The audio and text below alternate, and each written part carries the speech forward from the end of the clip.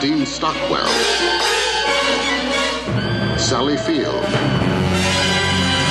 and Kent Smith. Hello there, and welcome to episode 93 of the Night Gallery podcast. My name's Chris Brown. Today we're talking about the 13th episode from season 3. It was originally aired on May 13th, 1972. Written by David Raphael, based on a short story by Martin Waddell, and directed by Jenna Swark. And it's called Whisper, and it's probably got the best miscast cast, if that makes any sense, in a Night Gallery ep. We're most pleased that you've seen fit to visit us here. As usual, we're doing business at the old stand, or on the same wires, if you will.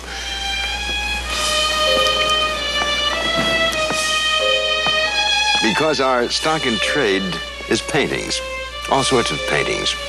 Charming little still lifes, and on a few occasions, a few still deaths. Now, check this one if you will. Strips of ethereal night clouds as seen from the vantage point of a square acre of tombstones. And the face of a neutral onlooker who surveys the silence. Well, perhaps not quite total silence. Because the name of our painting is Whisper. And it tells the story of one body inhabited by two people. And at a point, as you can well imagine, this gets crowded. And if this one doesn't ice up the old spine, we'll send you one of our official apologies, along with the body. That's the kind of guarantee you get in the Night Gallery. Charlie and Irene Evans are, played by Dean Stockwell and Sally Field, have left San Francisco. And they've left San Francisco to move to Mississippi. See, Irene is a woman who occasionally becomes possessed, and they have moved to this country house to try and find out a bit more about the inhabitants of her body at the moment, these spirits that kind of take over and whisper into her ear. It happens quite a lot to her, but this one's different. The two spirits are, there's two for one. One, a young woman called Rachel, and a baby too. But Charlie's concerned. This time it seems to be far more serious, and she seems to be losing control. Rather than just hearing whispers, the spirits seem to be taking a far more worrying stance and trying to almost take over her entire body. Hi. Irene. Come here. Let me show you my favorite.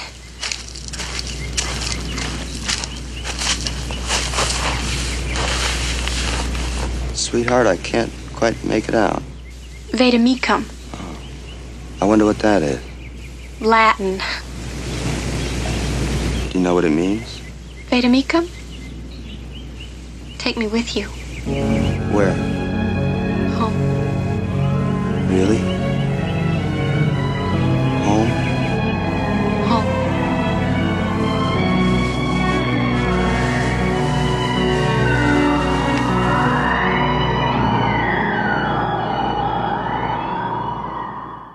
Charlie persuades Irene that it's probably best if they leave. That it's getting a bit too much. But the night before they're due to go, she disappears. Charlie searches everywhere for her and finally finds her in an old abandoned summer house. She is digging into the ground, and her voice is that of somebody from the south. Eventually they find a body, a young stillborn child, a skeleton from 100 years ago. And Irene says that it's important that they give this child a proper burial. Charlie complies with that request, and instead of, at the graveside, he prays and hopes that Irene is now free of the torment, but instead she appears to be a hollow husk, and instead, on the voice on the breeze, he hears Irene saying that she can't return.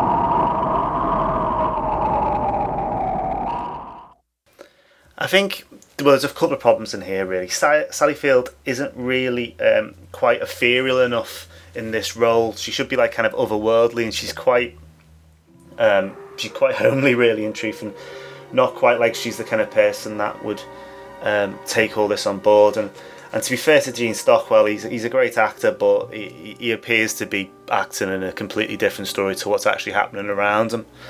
I mean, it's a problem mainly because the script kind of, I think, leaves you a little bit confused about what's actually happening. I mean, it's a fantastic script, but it doesn't really work in terms of how it should really work. It's just you have to accept so much otherworldliness that's kind of taken as being normal, that when you actually get to the shock, it doesn't really shock you, because it's just there's too much going on, I think, in the 25 minutes to really grab you. That's my opinion anyway. The writer, who is quite tough on himself, Raphael, said, I keep thinking people are going to understand a lot of stuff that they can't understand. It was confusing at the beginning, that whole thing of his talking to the camera and then hear voices. You can get really lost. And it's not just because it's a French movie, it's just unclear, that's all. And what he's referring to there is that characters talk to camera to like tell people how they feel, which is quite a traditional frame reference. I mean, almost Shakespearean, but you don't see it a lot in standard drama, particularly like Gothic drama, even in the 70s, although it's kind of used in advertising, I suppose. So it doesn't work quite as well, possibly, as you would have hoped. His opinion is quite harsh in truth on himself, but because it is a very distinctive story. But I think it just doesn't really gel together as well as it could. Budget restraints nearly actually stopped it from happening. The original locations and the story was England, with various, aristocratic elements to the tale. They didn't have enough money to film off-site. It had to be the Universal lot. And the reason why it was changed to the Deep South was because that they had a mansion that would suit the story if it was moved. I think it works okay, and I don't think it really is that detrimental. It certainly has a feel of another worldly kind of element. It's quite soft lensed and spooky. Reminds me a bit of House of Ghost. That kind of tone to it, autumnal almost. I wouldn't say they managed to make it look like somewhere like New England. Obviously, I mean, it's based in Massachusetts anyway, but they have made it look good for what it is. But as I was saying, the stumbling block is it's very, very difficult to get into in the first place, and I think the script bites off more than it can chew with that kind of TV format. Originally, Laird wasn't going to allow that story to be told like that, but he obviously acquiesced, and once everyone got the nod, and it went forwards. Raphael chiselled was meant to be a meaningful Latin phrase into one of the headstones that haunts Irene, Vade Mecum. Irene in the story tells Charlie that it translates English as "take me with you," but apparently the reason why he put it in there was just as a bit of a joke, because in actual fact it's a Swedish mouthwash, which is quite lethal and quite burning hot. So you have to really dilute it. I think it was just a joke towards that more than anything, really. Just a little bit of a gag for himself. Afraid of grass stains? Oh, no. No, don't care, Charlie. See how easy it is to live recklessly? Oh, yeah. I thought Brother'd right, didn't you? No. Why don't you like him? Well, for one, he's dull. For two, he's a bigot. And three, he's a snob. Yes, but besides that... Righto, we're really getting into the later stuff now. There's only a few Night Gallery proper episodes to go before we kind of start wrapping it up in terms of syndication stuff and and the stuff that was filmed but not actually used in the episodes. Next week is not one of the classic ones. It is The Doll of Death. But if you want to get hold of me, please do. My name, you can email me at chris@thenightgallerypodcast.com.